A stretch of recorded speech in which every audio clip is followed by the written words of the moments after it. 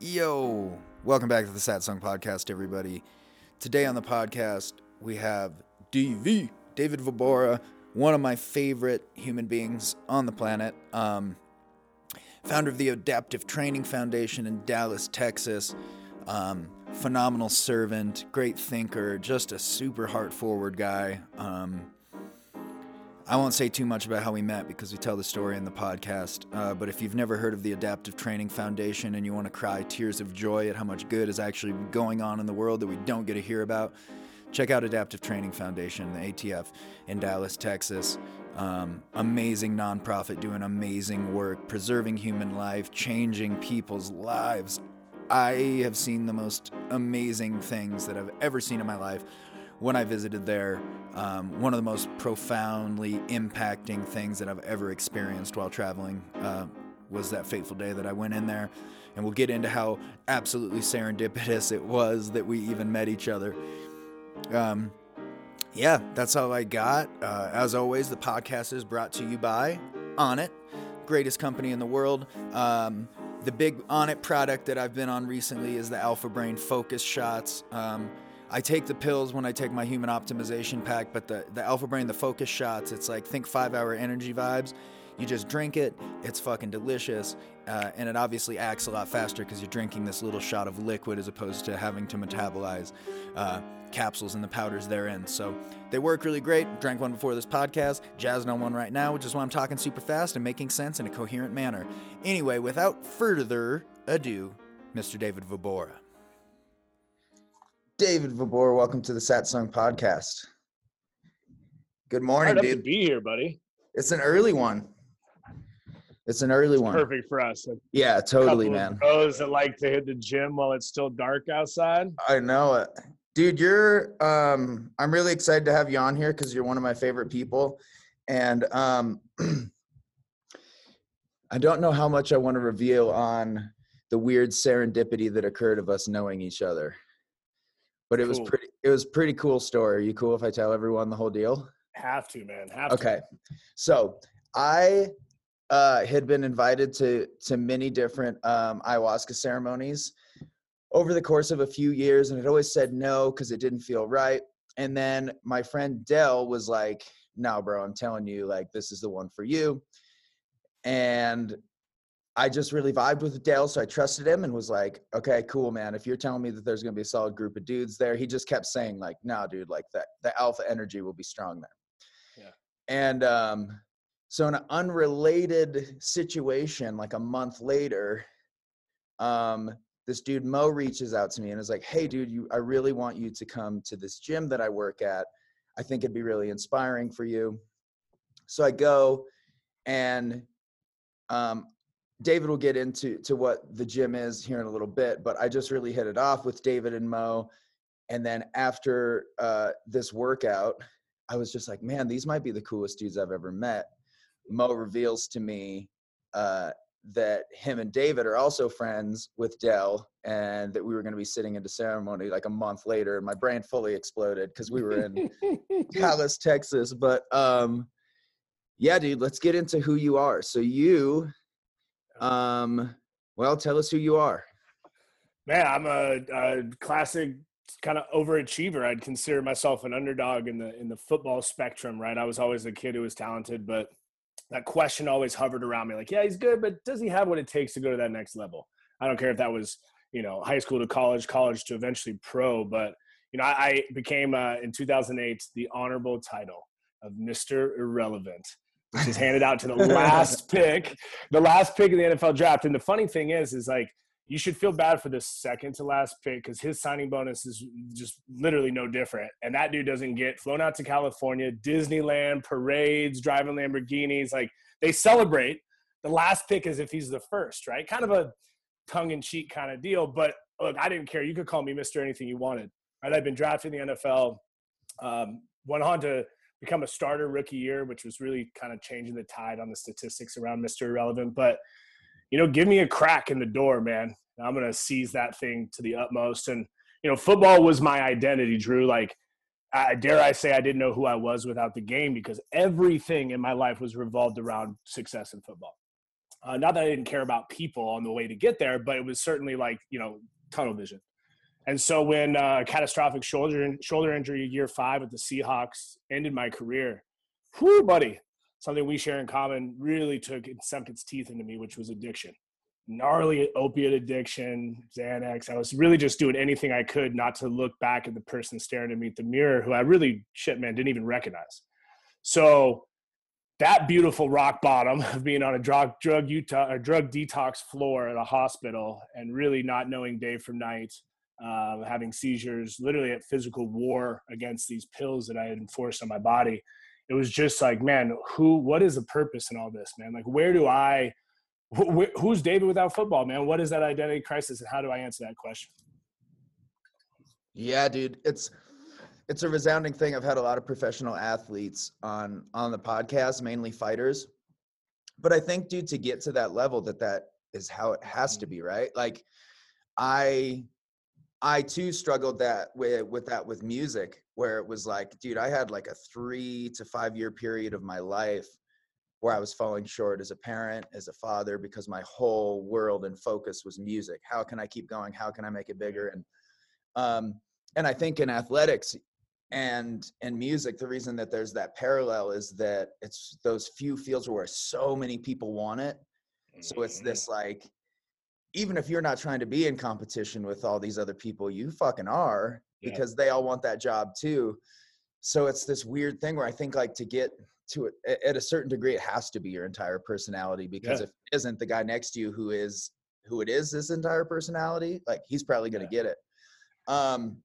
Dude, I was surfing one time with this cool pastor from Hawaii, and right before he took off on a wave, Drew, he looks at me and he says, DV, we were talking about this same thing, kind of like the nature of genius or brilliance, or being, in balance in some area of your life for some level of greatness. And right as he takes off, he says, the same sun that melts the ice hardens the clay, and took off. I'm like, so I had to unpack that while I'm waiting for the next set. And I think the point is like, when we're blinded to our greatest attributes, they can tear us apart, right? Like, see yourself as a hero long enough, you become the villain, and that's, I think, the nature of realizing, man, I can't identify with only what I do, or else it cheapens the worth of who I am. Yeah, dude, I think that is a lot of that work is expedited through ceremony. Like, I found especially post ayahuasca, like, when having even like minor political discourse, like when someone says something to me like, well, yeah, but you're a cis white male. I'm like, but I'm not. Like, I actually don't identify as that thing. Like, I understand that you do, but behind that thing is something so much deeper and more complex. And that, to me, like, dude, after that ceremony, I have just been looking at my career as this thing where I'm just like, yeah, man, this is this kind of like boat. And it's a cool boat, and I'm happy to be on this boat, and it will sail. At some point it will dock and I'll get off, and guess what? Like, I'll probably find another boat, like at the end of the day, I just like sailing, which is the ride. So it's like, so how did you go from football to starting the gym? The gym was the sanctuary for me. I mean, you and I share that definitely, in the idea of some intentional pain for purpose, right? This idea of like sweat psychology, man. The weights don't lie. They don't discriminate. They don't care your color, your pocket weight, whatever that is. And so, the gym was a natural thing. I'm like, I'm going to start a gym, training athletes. I'd gotten clean, gotten some stuff surgically fixed, was finally thinking about where does David use his skills outside of football? Where do those things still apply? And so I was training athletes from college, getting ready for the pros, some pro guys in their off seasons. And then, dude, one day, man, I'm at a surprise birthday party for a Navy SEAL buddy, and in walks a guy without arms and legs, and walks in on prosthetics. And I was certainly rude to whoever I was talking to, because like the hot chick in the bar, I just beelined it for this dude. Interrupted whoever he was talking to and said, hey, when was the last time you worked out? And he said, man, I don't want to make you feel like an asshole. I don't have arms and legs. What do you mean work out? And I didn't miss a beat. I'm like, man, I understand that, but even though your body looks different, like, why can't you tap back into that physicality? You're still an alpha. And he was like, man, ballsy, right? Like, who's this dude talking to me like this? And he fired back and said, man, you got experience? And I was like, nope. And I just passionately said, man, but I'll tirelessly research, man, and I'll figure out a plan that makes sense for you. And pretty soon he was coming to the gym, and his fear of falling was desensitized, and he was puffing his chest again. He was doing 100-pound sled pulls on these little short, stubby prosthetics, and instantly everybody in the gym, their excuses just went disappeared, dude. And perspective was brought, and suddenly I'm like, whoa, where do people go? Like Travis Mills, Staff Sergeant Travis Mills, who I described, this quadruple amputee, where do they go, once the medical process has ceased? They're kind of ostracized. There may be camps or clinics or things, but like daily life, right? Where is a cornerstone, just like the gym is to us for them? And I couldn't find anything. So I back then it was like, dude, I'm starting a not-for-profit. That must seem easy. Shit ain't as easy as you think. No. But it really birthed the Adaptive Training Foundation 8 years ago, which is a totally cost-free gym training program. It's a 9-week program.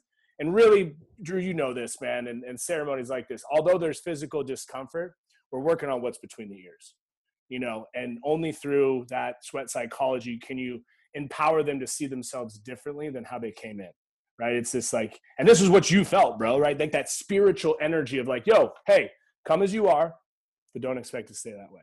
And that's a calling, man. That's something of a like, and I think we all have a yearning for not just a sense of belonging, but for a sense of like new ridgelines, like not just like, hey, I'm with my people, but like we're called as a people to do something collectively. And that's where we use the word tribe. And I think tribe is different than a team or a roster. I've been on that. Those are roles and responsibilities around positions, man. But a tribe recognizes like, yo, you may be the most impaired athlete or the youngest one here or the least inclined to this, but you're an integral part to the sum of our success collectively. And holy shit, if people don't go, yeah, dude, I'm going to rise up. And that's what has birthed this amazing not-for-profit. Yeah, man. When I went there, I guess Mo didn't tell me shit. He just was like, hey, it's a gym. I'd love to put you through. Yeah, we try not to, man. Intentionally, total sneak therapy. Yeah. Yeah. So when I walked in, I was kind of like, what in the fuck is going on here? Like, I was like, I feel because I have all of my arms and legs, I feel out of place here. Yeah. But what you realize really quick is like, I think I cried 3 times the like 2.5 hours that I was there, and not from pain. I made it through the workout. Adam threw up like a little girl, but I didn't. It was these little 15, 20-second stories when I would see someone working on a box jump and keep falling over, and then someone makes that box jump and Mo goes, yeah, dude, they told her that she would never walk again. And like, I'm like, damn, dude, she just jumped 24 inches. Like, what the fuck, and just hearing everybody's stories in there. And my favorite memory while I was there, I was at the very end of my workout doing sled pushes. I would do pulls down and pushes back. Dude, and my quads were on fucking fire, particularly my right one was just firing. And one of your guys' big power lifters that has a prosthetic, like full length prosthetic all the way up to his hip, jumped on the sled during my last push. This guy's probably 350 with his missing leg. And I was about to say, like, it popped up in my head, like, dude, you got to tell this dude to get off. Your quad's on fire. And I like looked up to say, yo, bro, you got to get off. My leg's on fire. I saw his prosthetic and was like, better not say that. Better just push it, and just hearing everybody's stories. And then what was really cool was pre and post workout, seeing the mindfulness that you guys bring to it too, because it's more than just like, don't be a pussy. I don't care about your injuries, work out. It was a whole thing, dude. Yeah. And tell me how you guys kind of took this holistic approach rather than just like, okay, cool, I see that you're missing your arms and legs. Like, we can make a workout program for you. Like, yeah, it's been, invention. What does it say? Necessity is the mother of invention. I mean, again, through access and inclusive atmosphere at the gym, there was community built, empowerment through movement. But it was after one of our big 9-week camps, we took 20 veterans to the mountains in Tahoe, skied, had an awesome time. And one of my guys who didn't live locally to Dallas, but lived in Arizona, he was his last night in the hotel about to fly home. And he called me and it was late and he was basically hyperventilating, and I heard him rack around with his handgun and he said, I'm not right. I can't trust myself. And I got in the car, booked it to him about 150 miles an hour. We were able to get him into this mental institution and psych ward. And 3 days it was until I could visit him. And you better believe the second that door opened, I was the first person in there to meet him. And his head was down. There was guilt and shame and just this grief that just looked heavy. And I grabbed this Marine by the face. I lifted it up, looked him in his eyes, and I said, "Brother, thank you." I said, "Thank you for speaking up and opening your mouth, because what you don't realize is 2 other warriors from your same class, they just spoke up and said they weren't right either. And they're getting help too. So you not only might have just saved your life, right? This is a man with 2 kids and a beautiful wife and a family, but you also saved these guys." And pretty soon, like, the air of that started to lift. And what I came back to organizationally was going to Mo, who runs this meditation mindfulness program, who's an amazing being. This guy's such a force and has such an anointing. He's a gifted dude, right? And I said, "Mo, we got to create something that equips him with tools as a whole person, not just physical stuff, not just community, right? But like, we need to work." And at that time, him and myself, we didn't even really have a meditation practice. So like, dude, we jumped in, dove in the deep end and just said like, "All right, Mo, you're taking this cert. I'm trying this. We're going to be committed to 2-3 times a day. Let's just figure it out." And so that's what we realized. Like, post-traumatic stress, for example, it tears you from the present moment. Right? So all of a sudden you're thinking about it, "Oh, I woulda, coulda, shoulda in the past, or I would, could, or should in the future." If we can get them to ground themselves in the present moment. And it's funny, right, Drew, like some battle-hardened combat Marine comes in and got blown up, and I got long hair, it's up in a ponytail right now, but I'll say, "We're gonna meditate today." And they're like, "Get the hell away from me, hippie. I want nothing to do with you," right? You ain't scrubbing in there. Yep. And it's like, hey, have you ever been, behind a rifle, had to be conscious of your breath and your heartbeat to fire well? They're like, "Yeah, of course." Like, well, that's mindfulness. We're just going to now apply it in different areas of our life, whether that's, and this is for anybody listening, right? Car cuts you off in traffic. There's a trigger from this emotional pain or reaction you have in your life. Like, it's in that moment to pause, get still, take that conscious inhalation and exhalation, and then choose differently.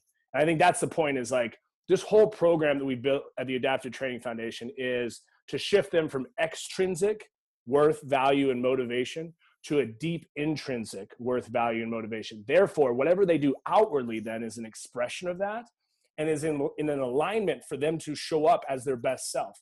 Not to say it won't be difficult, not to say it won't be maybe even more painful, but suddenly now there's an emotional resonance that aligns with the call behind it, right? Remember that calling? And that's where I think you see people that are just, man, they can endure well. And in fact, endure so much more than what they thought was possible, because their mindset is never around victimization anymore. That's a free human being, man. And it sucks. They're like, a lot of people that are on autopilot out in this world, like, unless catastrophe hit, some type of a car accident or a tragic something, they're not going to change their life.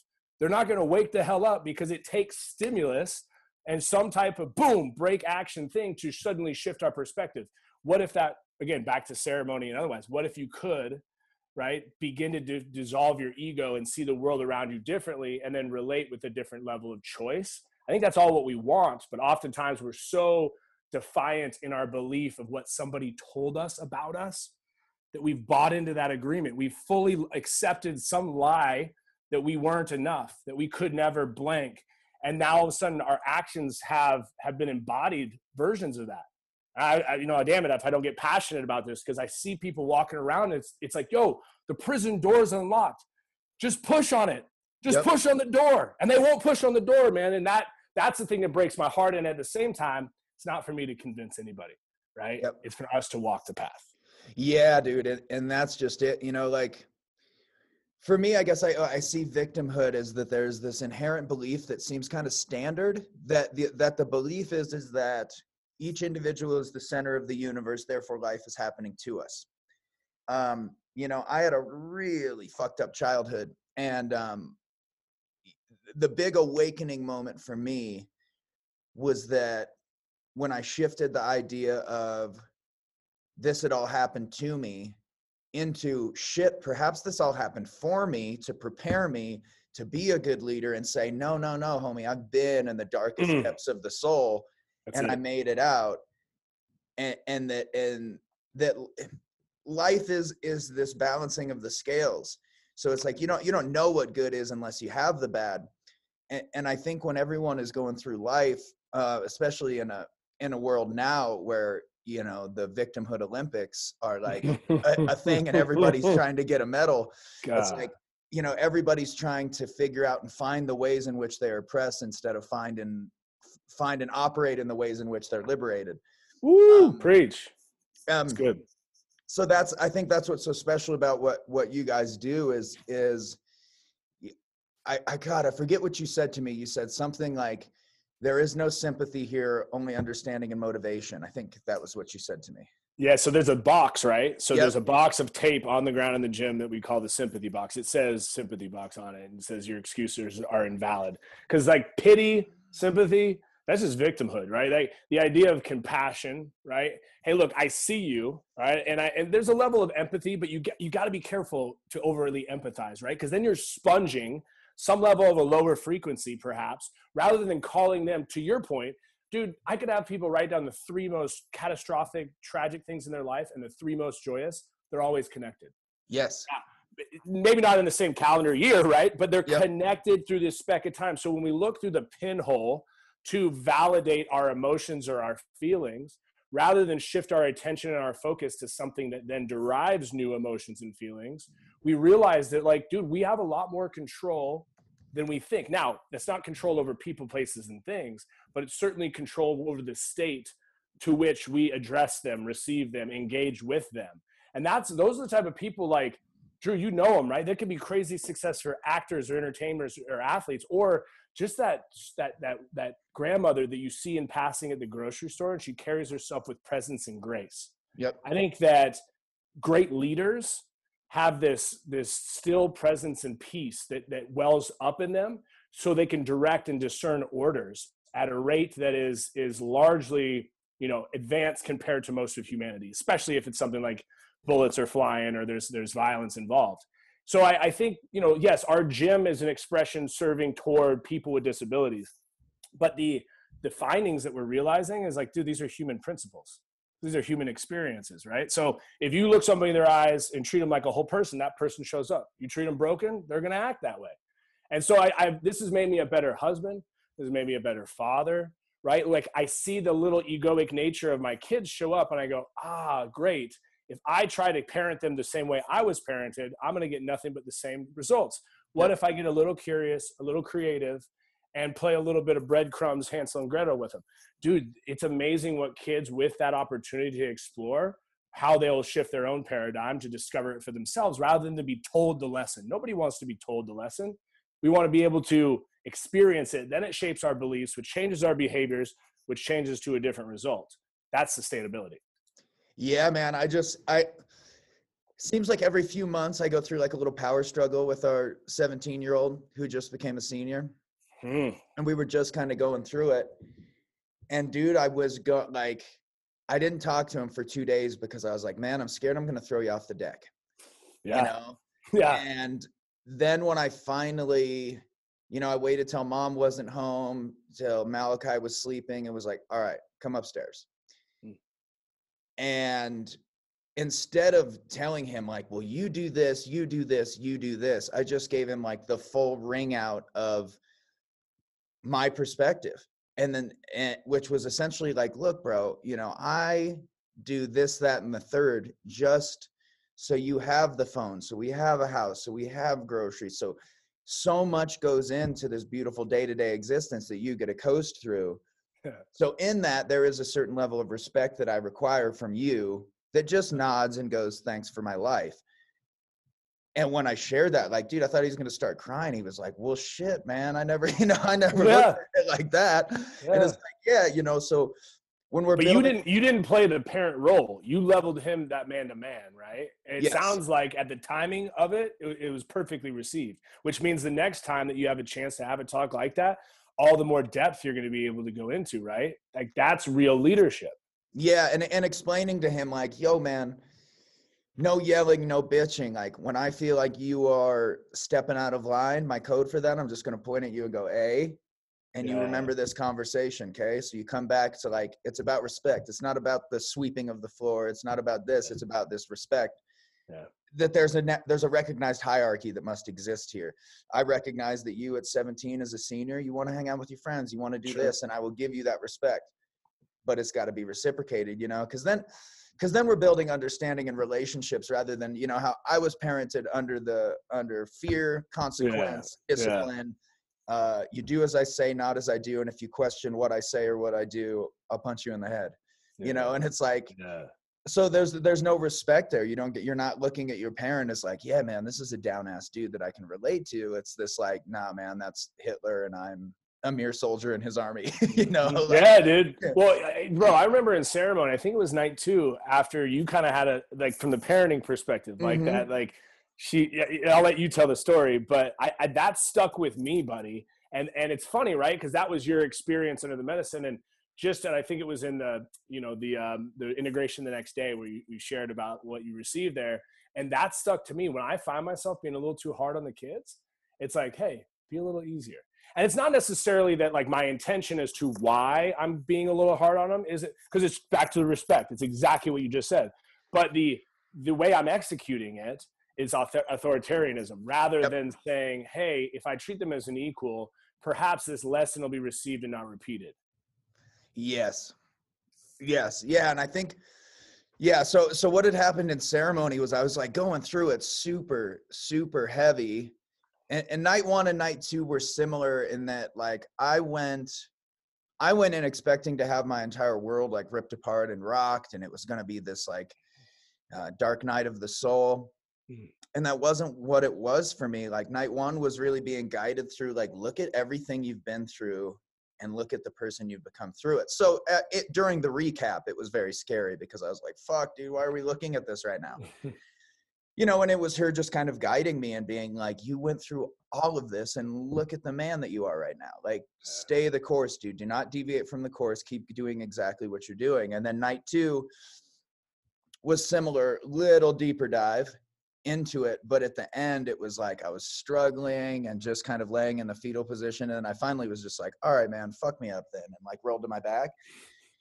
And she was like, essentially like, thank you for your surrender. And I'm going to let you go now, a little easier on the kids, okay?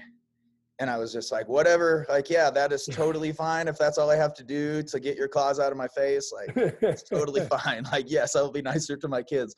But yeah, like you said, it's not even a nicer, you know, like I'm a big fan of Jocko Willink and I've read his books. And I think there's this idea of leadership being, like you said, authoritarianism. Like, nope, here's the hierarchy. I am at the top of the hierarchy. You follow my commands. Whereas like reading Jocko's stuff, you know, you embody that at your gym so well.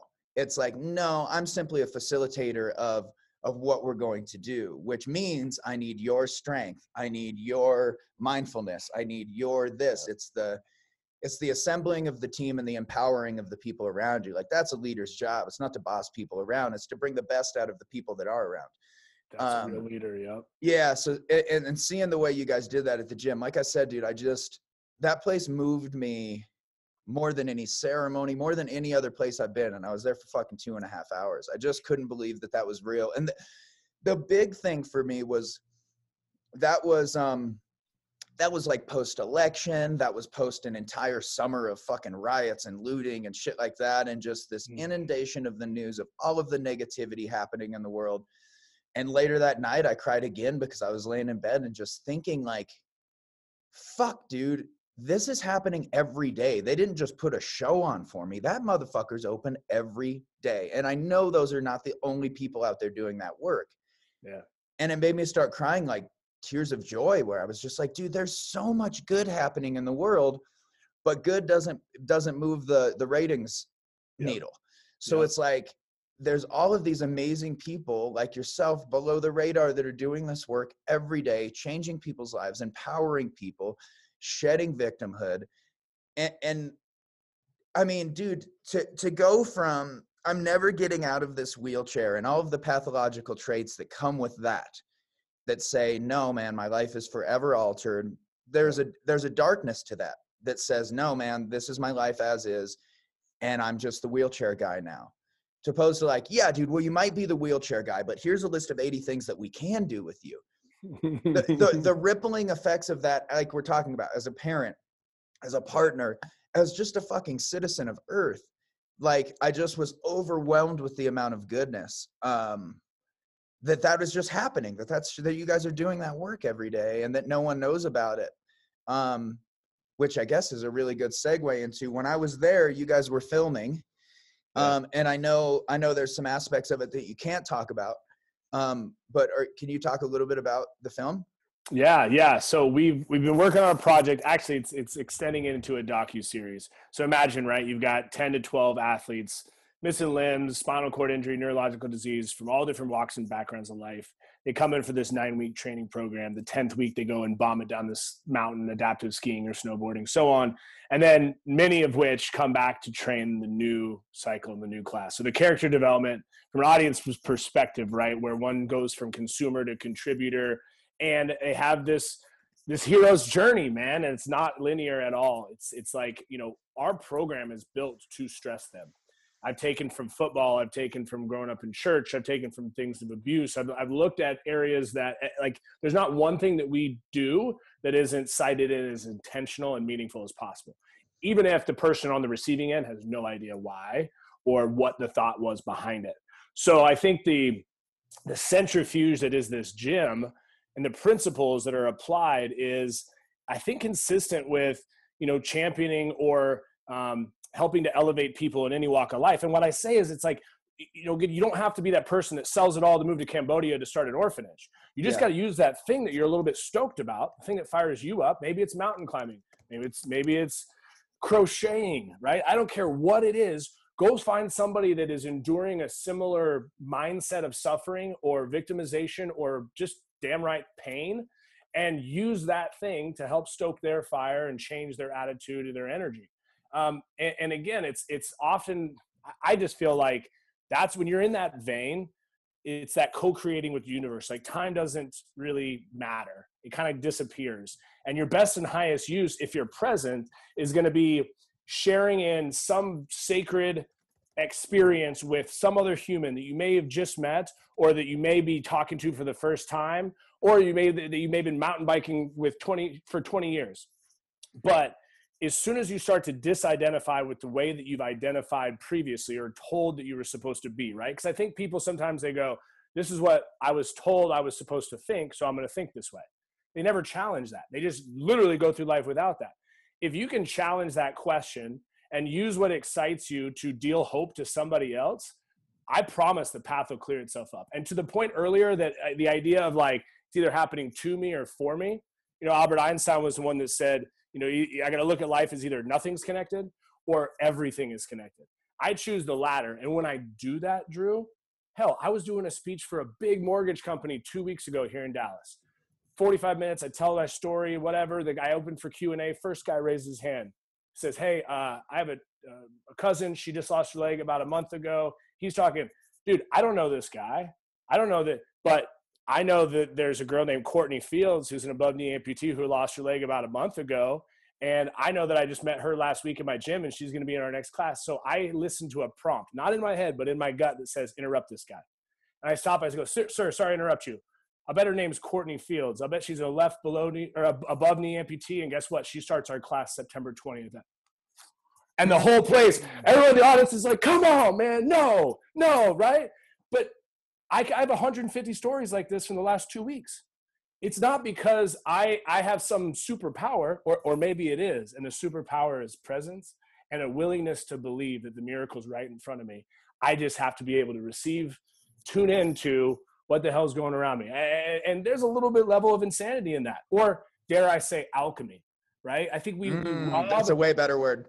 Dude, the mysticism, the mystical, I like to live in that vein, man. And if we use science, and this is why I love about entheogens, right? And the kind of crossover with how we met in the ceremonies that we've shared, because there's this scientific thing that we know metabolizes to take us on this experience.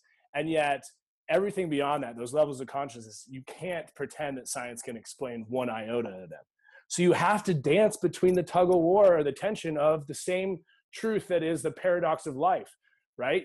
You can't feel the immense, pure ecstasy, happiness, and joy without having felt disappointment, right? Disdain and a lacking peace that makes you realize that, wow, it's all connected. And if I can just surrender, damn it, if I hate that word, I hate it more than anything, but the act of it is always the thing that helps me to elevate to the best possible self I can. So damn it if it's not true, even though it's cliche. Yeah, man, that to me, that's what's so funny about those medicines too, right? Is I'm a real pragmatic dude. So You're like, a skeptic. That's what you yeah, are. yes, I'm 100% a skeptic. So yeah, I mean, anything that I hear, I'm taking with a, like, I will smile at you and nod my head and do my own research later. Yep. And you know, I went into ceremony with this, like, okay, I have an immense experience with all of these other consciousness modulators, so I understand the deal here. I'm taking I'm taking something that is going to light up parts of my brain that usually aren't lit up.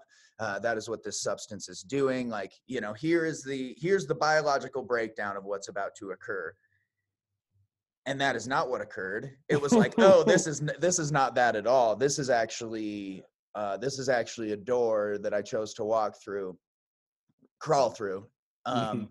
And I immediately gave into that of like, oh, this is not that. This is something different, and I guess I'm here for it. You know, it's the thing of like, I just think of like on a small level, man. You know, I hurt my neck very, very badly a few years ago, a couple of years ago now. And I have no control over this thing, man. I have no idea. You know, for the past 4 or 5 months, I felt like a fucking animal. I've been training at 100%, lifting at 100%. My weight's back up. I'm at 180 again. I feel as strong as fuck. And 2 days ago, man, I woke up and was like, fuck, I can't move my arm. Here's this immense pain. And every time this happens, I just have to go like, okay, this too will pass. As you said to me in ceremony, every storm runs out of rain. And that's inevitably what this injury does. It will put me down for 3 to 7 days, and then I'm back. So it's this riding of the wave. And my coach, Will Grunhauser, always reminds me that this injury was a gift to me. It was to keep me in check, because prior to the injury, I was not in check. Anybody that I grappled with, I was trying to kill.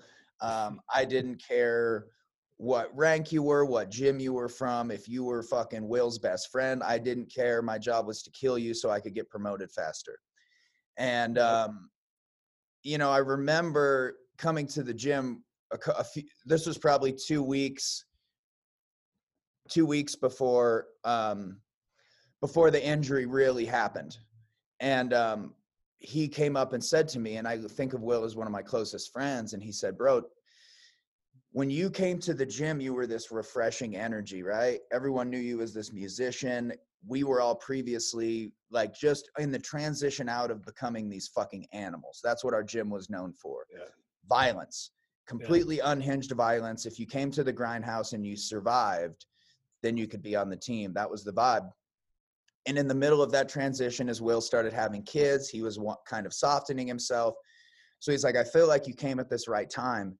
And then you became the monster, and you became this person that we all didn't like, where you were like, we were all like, fuck, dude, this dude is not who we thought he was. Like, he brings this fucking darkness in here. And he said to me one day, you need to figure out who the fuck it is you're fighting, because it ain't anybody in this gym, and you're not allowed to fight them here anymore. And my identity so quickly had become jiu-jitsu and the grindhouse, and this was my only fucking thing, because even music had taken a backseat. I was like, I don't give a fuck. You tell me when I have to go on tour again. This is my focus. And then that injury came, and when I came in, Will was like, dude, you're not allowed to be here for a couple months. You need to get the fuck out of here and figure out your whole situation. So it's like, again, that not happening to me, but for me. So anytime the injury flares up, I always take it as this opportunity of like, okay, this does suck. Undoubtedly, this sucks. But what's the lesson here? Why is this firing up right now? What have I been doing? And it allows me to check back in. And I know that you had a similar injury. You and I have talked in length about how you dealt with yours. And I think there's a weird balance of that, like, because of, not in spite of, right? Like, you and I, we're guys that can certainly use force to achieve what we want, but our greatest power perhaps is in not doing so, right? So like, because of, not in spite of, right? Because you can go, in spite of that neck, I'm an animal and I'll kill anybody. Like, is that it? No. In fact, a lesson of your, dare I say, mortality would be, dude, like, you're human too when you can't use the easy to grab weapon, which is force, right? Yep. What is it to, like, Jordan Peterson, and whether you feel however you feel about Jordan Peterson, he's a smart dude, right? Yep. His idea of the meekness, right? The meek shall inherit the earth. I love his translation. He says it's like having a sword, knowing how to use it, but keeping it sheathed, right? That's what your neck has been for you. And if that's a metaphor or anything in life, that should prove to you that when inherent pain, chaos, disruption shows up, trying to figure it out isn't where your greatest power is sourced, right? Transcending it through the use of breath work for the physical pain, right? Mm-hmm. Being able to look at and use your energy that day at a lower register, but done in maybe a more meaningful way, dare I say, with family or, you know, an intimate relationship or so on. Like, there's different ways that the real, you know, grist of why we're called to have setbacks, adversity, difficulty. I just think it's like shedding the skin to step up on top of it to get a little bit new vantage point, right? And sometimes those skins are stacked perfectly. Sometimes they all, like the damn crate challenge you see going on right now, people just eating shit. Like, that's how I feel sometimes. I'm like, how many more skins is it going to take? Well, man, it's not about quantification. And that's something I've learned, and maybe now more than ever in my life, being I'm 35 with 3 kids, it's like anytime I quantify something, there's a destination thinking that's going to rob me of the joy of just being present with what the hell I'm doing at that time. It's like, fuck, it's easy. Simple, not easy. Yes. Yeah, Brady and I talk about that all the time. Simple, not easy. Because you see, you know, like we're talking about, you see all these people where it's like, dude, it's so easy to flip your thinking on its head, and then you're living an entirely different life that's meaningful and present. Or it's like, no, dude, that's not an easy thing to do. The answer is simple, but the enacting of it is not easy. Dude, so one thing that I absolutely love about what you do is there's an organization that I've worked with for 4 or 5 years now called Unlikely Heroes, and they rescue young girls from the sex trade. And, you know, they provide them with counseling and all the things, and they get them in school, and they keep them in these safe houses. But the thing that really makes me excited about that ties to what you do is there's this level of recidivism, right? Like almost every single girl that they save then goes on to work to save more girls. Yep. And I think that's like the fractal nature of humanity. And I think that's how you know that you're doing something good, is when it is fractaling out. Talk a bit about kind of how that goes. Cause I know, like you said, that there's a lot of people that you guys help that then go like, holy shit, can I give this to the next guy? Yeah. You know, and then it makes it so much easier when you walk in. I would imagine, like, if I was missing a leg, it would be cool to hear it from you of like, hey man, this is what we do here. But if another guy walked up missing a leg and he's like, yo bro, this is what we do here, I'd be like, okay, cool. I'm listening to you. Dude, 100%. Those closest to the issues are best suited to solve them, right? That's why, like, in government and otherwise, not to go on a rant here, but like top down shit doesn't work. Nope. It has to be bottom up empowerment. And, you know, I love Robin Hood, right? Like I got a lot of that in me, right? But like, there's just this, for our athletes, and how it boils back to them is, you know, if we can get them to see that, like, they come in orientation, perfect example. You know, they're really timid, their body posture's down, and when they share, they tell their story, but they say it as if like, I just want to feel normal again. Just want to get back to being like myself. I'm like, hey, cool. Yeah, thanks for that. Like, if I walked up to you and tried to give you a compliment, I was like, man, you're just really normal. What a shitty compliment, right? Yeah. But let's just stop. And I stop everybody, and I get a little fired up. And I'm like, how about we use the word uncommon, right? Or unique, like anything that's, because like, dude, the part of you that's going to call people to stare, because sorry, right, wrong, or indifferent, this brain, it seeks for symmetry, scans a room every 4 seconds. You're missing a leg, you're in a wheelchair, you're fill in the blank, a little person of this or that, people are going to notice. Now, what do you do with that? I made a shirt at one time. It says, pressure is a privilege. Because in that moment, right, you have an opportunity. And if you can share your story as proof that you're going beyond it, you truly defy impossible. You know, it's a moniker. We have it up at Tube Lights, right, at our gym. Big backdrop. It says defy impossible. it's a sexy marketing topic or term, but we really believe that. And we watch doctor diagnosis get eclipsed time and time again. Yep. So in the eyes of these athletes, I think that the bigger vision for me, you know, they're handed victim on a silver platter. Take your pills, take your disability benefits, and just go sit on the couch, go away. You know, what I'm doing now is we're creating this hybrid model. So, you know, we do what we do in our programs in-house is like the laboratory. Now as we've got these, you know, unique findings specific to individualized pathology and limitation, now we're going to scale this as if like Masterclass and Camp Gladiator had a baby. But instead of the grocery store parking lot, it's a digital infrastructure, self-directed learning videos specific to their impairments. And once a week, they go live with an alumni trainer that's graduated our program. And that trainer gets paid to serve people with like abilities, right? Dealing with, you know, the same type of narrative or experience that they had. So to the point of girls in sex trade being able to be the best ones to, you know, preach that gospel, hell yeah. I mean, that's what we're doing with these adaptive athletes. And, you know, in the sense that like, dude, I'm with you. There's an abundance of new opportunities. I can't regrow your legs, but even if I could, is that really the answer? Nah, man, the legs aren't it. You have a gift right now. And dude, let's just dream bigger than what you ever thought was possible. Those types of people and watching, I mean, one of our sit ski mono skiers. Yep. He just, it's not out officially yet, but the film is, he just threw a double backflip in his sit ski and landed it. And he went back to the place where he originally broke his neck snowboarding to do it. You know, at Kings and Queens in Wyoming and Jackson, he shot the Corvettes, whatever. No shit. Yes, 80 fucking feet down, boom, and then bounced out of the powder and rode out. So, you know, it's the idea that, yeah, it's impossible until somebody does it. And then it's eclipsed time and time again. And we see this in extreme sports. Now we're seeing this in adaptive sports, see it in the Paralympics.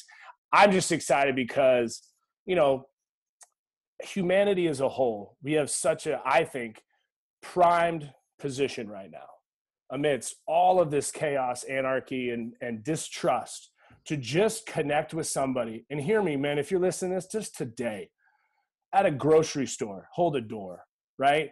Stop to help somebody back out. Like take that normal, mundane interaction and make it meaningful today, if not just today. And trust me, the energy exchange, what that'll breed back to the fractals or the ripples, like you'll have no idea how far those will reach. And that's not up to you. So don't try to look and see where they go, because it's just about you doing it for that person because you can, not because you have to, right? Not because you should, right? It's because you get to. Mm-hmm. That opportunity will be gone, and then there'll be another one. And if you can act on as many of those as possible, I guarantee your life is going to trend in a really positive direction. Well, yeah, dude. And there's that end of the day where you have those little check-ins before you go to sleep. And the ones that don't feel good is where you're like, man, I did not handle that well. I was a dick. Where when you look back at your day and you're like, nah, man, I helped that lady. It did this. Yeah. You're like, man, I feel good. You know, and it makes you want to do it again the next day. You know, one thing that you said that was really interesting is like, when I first hurt my neck, man, I saw 2 surgeons and a spinal specialist. All 3 of them said you need immediate emergency surgery, that we should schedule it now. Mm-hmm. And I remember the first guy, they wanted to do a fusion. And I said, okay, well, you know, what does jiu-jitsu look like? And he's like, well, no, dude, the human neck was never meant for grappling anyway. No, dude, there will be no grappling after this. I said, well, man, I guess that's kind of where our conversation ends then. Thanks for your time. Have a good one. Then I see the second guy and he goes, well, if we did a disc replacement, then you could keep your range of motion, but I don't think jiu-jitsu would be in the card, man. Anytime we have hardware by the spine, it can move. Okay, man, I appreciate your opinion. Thank you for your time. And then when I saw the specialist, he's like, well, we could go in from the back and we could do this. But again, man, the issue then becomes you getting hit in the head. And I was like, well, man, getting hit in the head is a pretty huge part of my weekly life. So again, I thank you for your time. And then I went and saw this integrative therapist, and they were telling me, not all of these people were saying you shouldn't be lifting weights. You shouldn't be doing anything. You should just be chilling and relaxing. And I went and saw this integrative therapist, and I was like, well, man, they were showing me all of this data, blah, blah, blah. And he goes, well, walk into a Walmart, man, and look around. That's who we're pulling data from. He's like, if we walked into the Grindhouse and we looked around and we pulled data from them, we'd be getting different numbers. So he's like, these people are treating you like a normal person. And the vibe I'm getting is that you're not very fucking normal, guy. Nope. And he was the first one that was like, can you do push-ups right now? I was like, yep. He's like, can you pull yourself up on TRX bands? I was like, well, yeah, if it's a higher angle. He said, cool. Then when that's what we're going to do, we'll gradually move the TRX bands down. He was the first person that was like, no, dude, you can exercise. We just have to find what you can do. And if something makes something hurt, then we stop doing it and find something else. And it was like, what a concept. Right? I know, dude. And it was so crazy where I was just like having the conversation with this guy who's an integrative therapist and a chiropractor. Yeah. And he said, I initially wanted to go in to be a spinal surgeon, but I was like, okay, so then my job is in limbo of like pretty much convincing people that they need surgery when a lot of times they don't. Like, he's like, you know, more can go wrong, dude. 100%. Absolutely. And my dear friend Jake Gedkin, who I went to high school with, another integrative therapist, and his wife is a spinal surgeon, and they were Skyping with me. And then all of a sudden I had assembled this team that was like working with me as a me rather than me as a number. And, you know, I remember him saying like, you know, there's all of this data of like, okay, well, if we do this surgery or we go it by the book, we have 5 years that show that you're going to have less pain, but we don't know what happens after 5 years. You know, something tells me you're still going to be want to getting after it after 40. And it's like, so it's just all of these approaches and knowing that the option's still there, right? Which is like, okay, well, I'm going to try all of these other things before I do this. Cause who knows, maybe I do have to have the fucking surgery, but medical advances are going to keep improving, right? Like, I think that, you know, it's ironic to me, Drew, the person that has like hail damage, right? And they'll get 10 quotes on their house for repairing the roof. But the first doctor that's like, we need to cut on your neck or your shoulder, like, oh my God, you're right. It's like, totally. But dude, I see how they do it though, because when I first went in, man, I remember laying on the MRI thing and it was so uncomfortable to lay on my back in that way that I had tears rolling down my face. So I get the selling point of like, hey dude, we could do this. And you're like, literally, you're like, you will wake up and be like, oh, fuck, that's not pressing on my spine anymore. That feels really nice. Dude, if anybody's listening that is a believer in Dr. Joe Dispenza, they're going to resonate with this. But you are the placebo. I mean, the guy has a broken spine and stays in the same position for 6 months, literally visualizing it healing itself, and walks out after they told him, like, you're never going to walk out of here without this surgery, much less like you're going to be paralyzed, you know? But dude, I wrote this down the second you said it, because that doctor that you said, the integrative therapist, right? Me as a me, not me as a number. Like, dude, if you are going through life anywhere in your life and you feel like you're in an industrial line, right? I don't care if it's your job, your church, or whatever, stop. Just stop. Literally stop doing it. If it's your job and you don't have any other contingency, like, maybe responsibly stop. But like, dude, I'm sorry, you have one life. If there's anywhere that you feel like you're transacting with people or they're transacting with you, life's too short, man. You're cheapening your worth as a human being, right? Not as a human doer. It's not about the way that you punch the clock. It's about the time that you're spending, the wealth that you're accruing in experience. And that's fine. You could say, David, oh, you played in the NFL, your bank account's okay, you're at a point. Dude, I promise, and my wife hates this, I don't know what's in our bank account right now. She hates this because, you know, as a married couple, there's a need to be on the same page. But I've told her since the day we met, when I had very little money in my bank account or when I felt like I had a lot in my bank account, I never allowed it to change the way that I'm doing my actions, what I'm choosing to do. You can monetize just about anything. So if somebody's on the fence about taking that leap of faith or deciding differently today, like Drew is a perfect example. And somebody who will continue to identify, unidentify, re-identify, rebirth yourself as an artist, as a fighter, as a father, because that's what we're called to do. You know, we're called to evolve and do so in a way that betters those things that we say we care about. So if you care about your car, don't expect me to care about it, right? You better wash that thing. You better vacuum it out yourself. If you care about this country, you better do the same damn thing, right? Because, and not perfectly. Nobody has a roadmap for how to do it perfectly. Just decide that it matters. And that goes back to that same thing. If you're treated as a number, not as a person, you need to decide how you can take governance over that and not allow your power to be taken like that. Yeah, man, I think that's super important. That's always been the guiding force of my life. Like when I look at my life as a whole, my only fear, my only quantifiable fear was a cubicle or a tie or just being told like, hey, this is how you must operate, you know? And for me, it was always this visions of like, the counterculture was always that thing, dude, whether it was like, okay, I guess I'm going to be a Hell's Angel, or I guess, you know, it was like, I have to find some sort of thing that is so anti that I can operate in it, you know? And dude, thank God for music, because it allowed me to do it in a much safer way. So how did you guys find our music? Because dude, to me, obviously I want Satsang to continue to grow and touch as many lives as possible, but it means more to me when life changers are finding this music and connecting with it. It means so much more to me than anything else. Like, I guess what I'm saying is that if my career does not progress past this point and the people that find it from here on out are only people that need it, not people that are just like, oh, this is good tunes, I like it. I'm completely okay with that, because the amount of messages that I've received of people being like, yo, I was going to kill myself, and then I found this music. So I'm like, okay, I'm using my gift to preserve human life. And I think about what you guys do, you know, and I remember when you came to the show in Dallas, you sent me a text and were like, hey, had to go check on a veteran, had to leave the show early. Thanks for having me. And I was just like, to me, that I don't give a fuck whether you're in some sort of political movement or what your thing is. Our goal should always be to enhance and preserve human life. And that's what you're doing. So how did you guys find the music?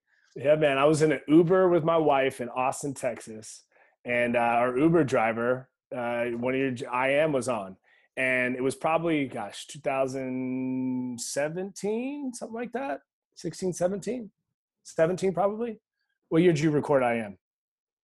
I think 2016. Okay, so yeah, probably early 2017. And I asked him to turn it up, and his response was, "Ooh, yeah, love this jam." Like, this guy's like 65, long hair, gray hair, right? Like socks and sandals. Like, I grew up in Eugene, Oregon, so I'm like, this is my people's. I love Austin. Yep. And he says, I call this my new hippie movement music. Like new age hippie music. And I remember just being like, I just thought it's a cool jam, you know? And the way the words, there was, you know, there's the music, and then there's the way the lyrics brought the music home. And then as I started to hear the words, I think my wife and I would just basically put on your playlist, right? And just let it roll. And I just kept having to rewind it. I'm like, dude, the way this guy's using these lyrics, and then after looking you up and now ultimately meeting you, and like the way you roll jiu-jitsu, and just the passionate but yet curious lifelong learner that you are, man. I see the way that, and your new album, and just the way that you've evolved that message and done so through your own personal vantage points or access. Like, dude, you're talking about, when we talk about being vulnerable, you know, in the gym, you may miss a lift, you may fall down, you may look like an idiot, but when you're putting your life through music and lyrics, words that are going to be received in different ways and translated, I think yours have a universal, more than most of late, have a universal way of unifying, even when it's saying something that you may not agree with. And that, I think, is the mark of somebody who has a calling and a talent that is so much bigger than selling records, you know, and to your point about your music even beyond your life. So I think that, like, all of that led me to then come back to kind of, you know, home in Dallas, and that music was like the thing I would turn on when, you know, I'll turn on podcasts or books, audiobooks, other things when I run and otherwise, but yours was the closest thing to almost like what I would consider like worship. Not in that Christian, like, sing-along way, but in a way that each line drove home why the last one mattered. And man, it's hard to find singer-songwriter stuff. Ultimately, then I started seeing Trevor's stuff and started to unpack this whole new level of very kind of conscious music. And that man has just been a gift to so many, man. And I'll say this, dude, I got to compliment you. You know, anytime you're coming out of something as powerful as an ayahuasca ceremony, I don't even know where my hands are sometimes, or my body at all. And for you to be willing to pick up a guitar at the end of the ceremony and be able to sing, man, take a deep breath because I'm going to get emotional. Like, Justin Wren, right, is sitting in between us. And I know Justin's story about, I think he was just on the pod and shared his story about, trying to take his life. Yep. And what your music has been for him. And then for you to share that, like, I was just it's so visceral. I got goosebumps right now because I'm just, there's some gift in it. And if you guys aren't listening to Satsang at that level, turn it on and just let it permeate through your bones, because it's going to shift something for you and have something in there spiritually. Dude, what's so funny too is you're the only person that heard my response when the facilitator first asked me to play. She's like, hey, would you play a couple songs for the thing that I loved about that weekend was after night 2, the next day was when people finally came up and were like, hey, dude, I've been listening to your shit for a long time. I just wasn't trying to blow up your spot. And it felt really good for me to be in a place where I was like, okay, I'm not this thing. Didn't have to be. Yeah, we're all just doing this work here. And I kind of went in with like, dude, I hope they don't ask me to play. And then when she first asked, and I was like, nah, I'm too high. Like, there's no way. Like, I can't play guitar right now. And it was pitch black. And then the thing that came to me was like, dude, you have no idea what playing might do for somebody else in this room.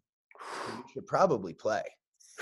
So then I was like, okay, cool, man. Like this is I just got so much over the past 48 hours. Here's my opportunity to give something back. So I'm just going to try.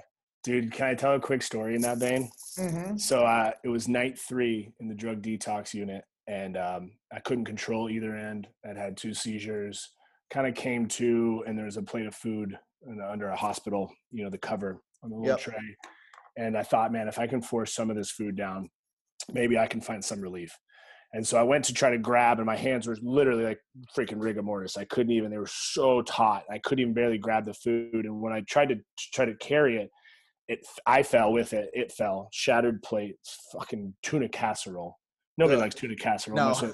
Cold hospital tuna casserole.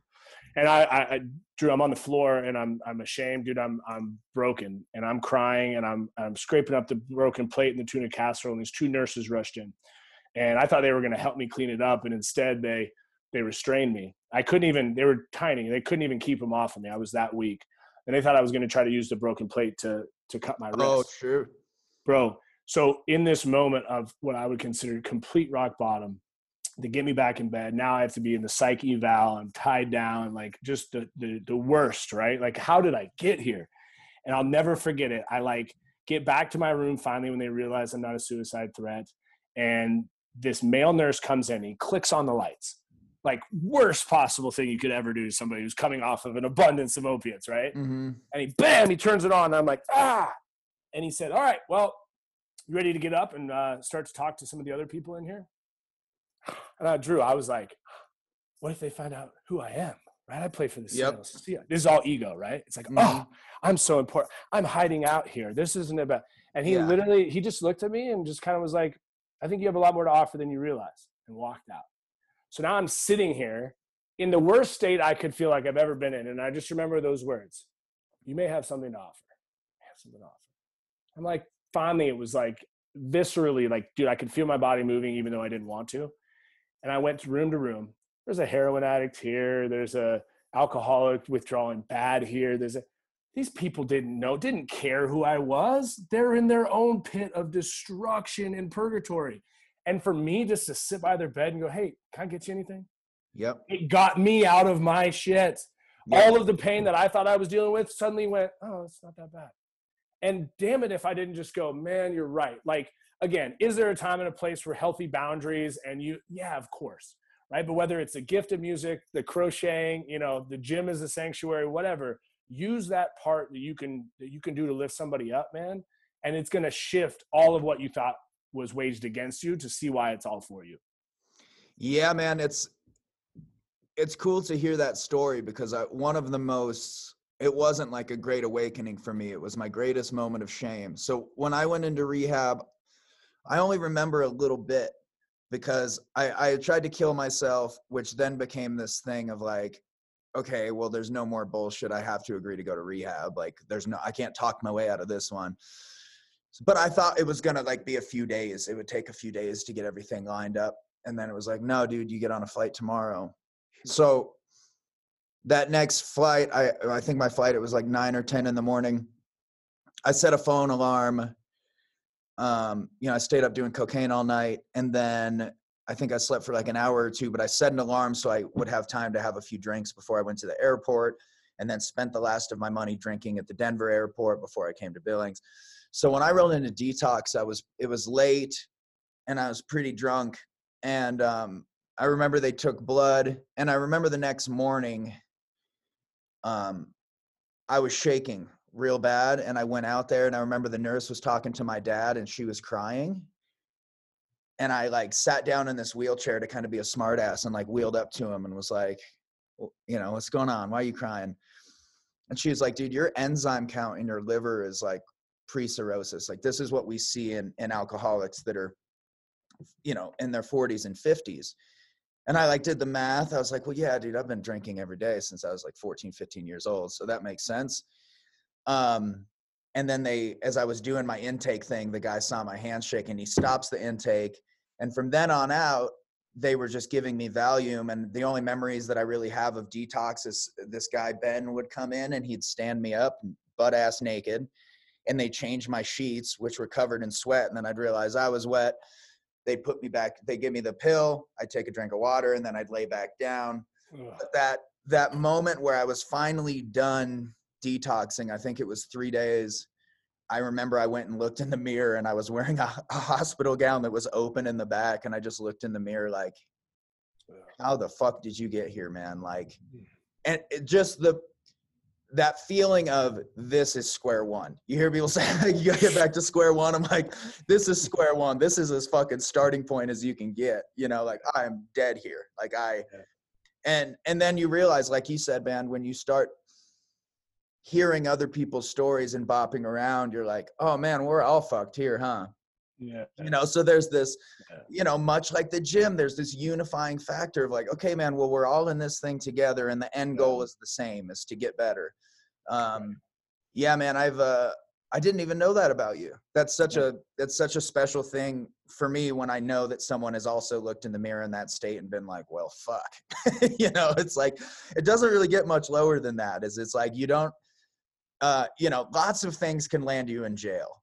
Some very righteous things can land you in jail. Nothing righteous or good lands you in rehab. Like that's just not there's no like, oh, well, I was trying to save this lady from getting her purse snatched and I knocked him in his head. It's like, no, dude, there's no good story that lands. I'll say this though. Being in rehab you just see the spectrum of, oh shit, right? Because it's, we all fall victim to comparisons, right? Oh, I'm not as bad as that guy.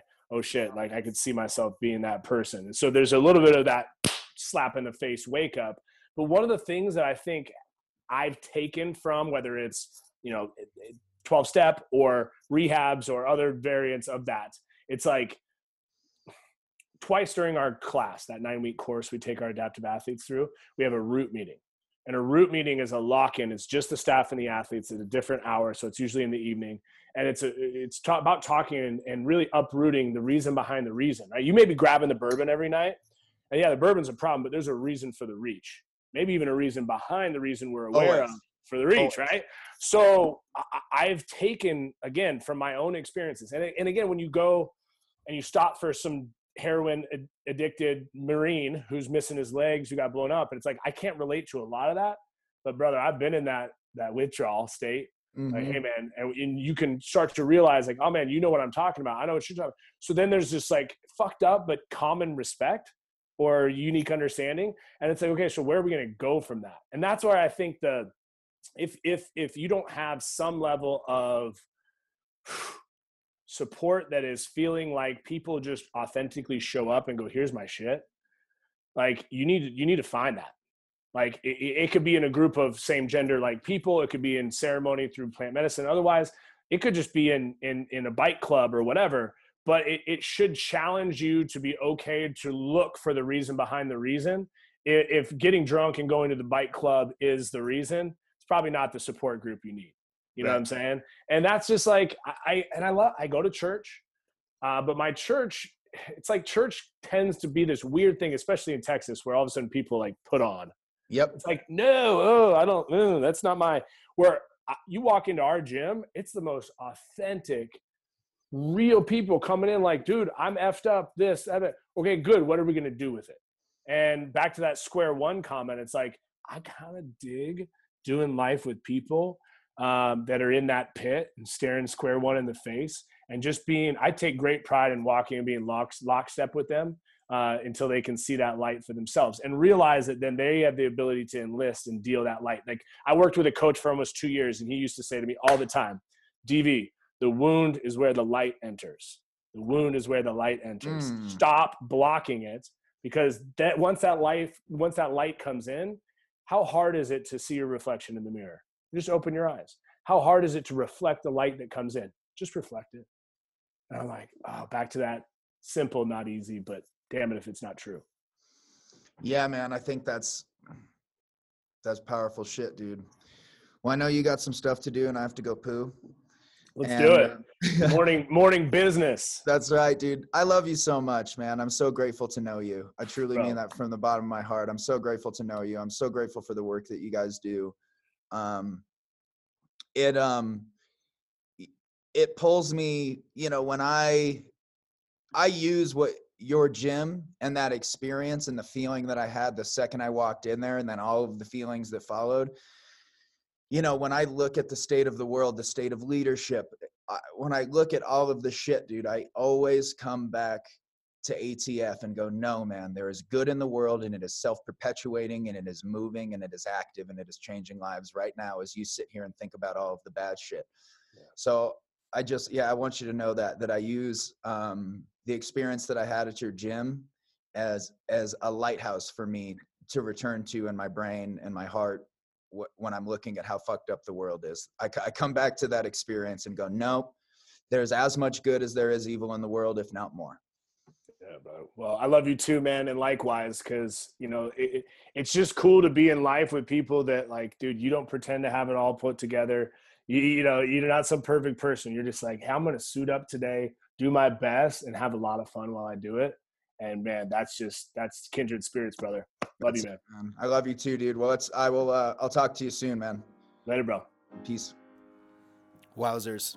What a guy. I hope you guys enjoyed that. And like I said before the podcast, if you haven't checked out the Adaptive Training Foundation, you should look them up. Like I said, it's just going to make you cry happy tears and you're going to feel really good knowing that these people are out in the world doing the work that they did. Just so profoundly impactful. I mean, with my own eyes, I saw somebody that was told that they would never walk again lifting weights. Like, that's the shit, man. That's like why we're here. That's why we're here. Protect, preserve, and enhance human life. That's the mission statement. That's the goal. And if you're doing that, I fuck with you at a super, super, super hard level. Next week on the podcast, we have Preston Smiles, who is a life coach. Man, similar vibe, man. This dude is just touching lives and enhancing people's human experience at another level. What's really exciting about the podcast with him is him and I don't know each other at all. I've seen him from a glimpse. He's seen me from a glimpse. We got a bunch of mutual friends that have said we should connect. So we're going to connect. And the first time that we're going to connect is via the podcast. And I love doing those because you guys get to witness like a really cool thing. You get to witness me getting to know someone that I don't know. Again, the podcast is brought to you by Onnit, one of the most phenomenal human optimization companies in the world. The other product I had mentioned, the Alpha Brain Energy Shots earlier, I've been loving the human optimization packs. You get a morning pack, you get a night pack. It can be overwhelming when you're getting into the world of supplements because you don't know what to take. You go check out a website, you're like, holy shit, they got things for my bones, they got things for my guts, they got B vitamins, they got krill oils. They have all these different amazing products, and it can be overwhelming because you're like, fuck, which ones do I get? What's cool about these human optimization packs is they make it super simple. You're getting all their best products, and you get your morning pack and your night pack. You're getting all the things your body needs, sourced from some of the greatest places in the world. We live in such a magical time where we can get all of these things sourced and into a pill form for you to take and completely optimize your human experience. So head to onnit.com, use code SATSANG at checkout. and you'll get a discount. So that's all I got for you guys. We will talk to you next week. God bless y'all, and go enhance somebody's life today and drink water.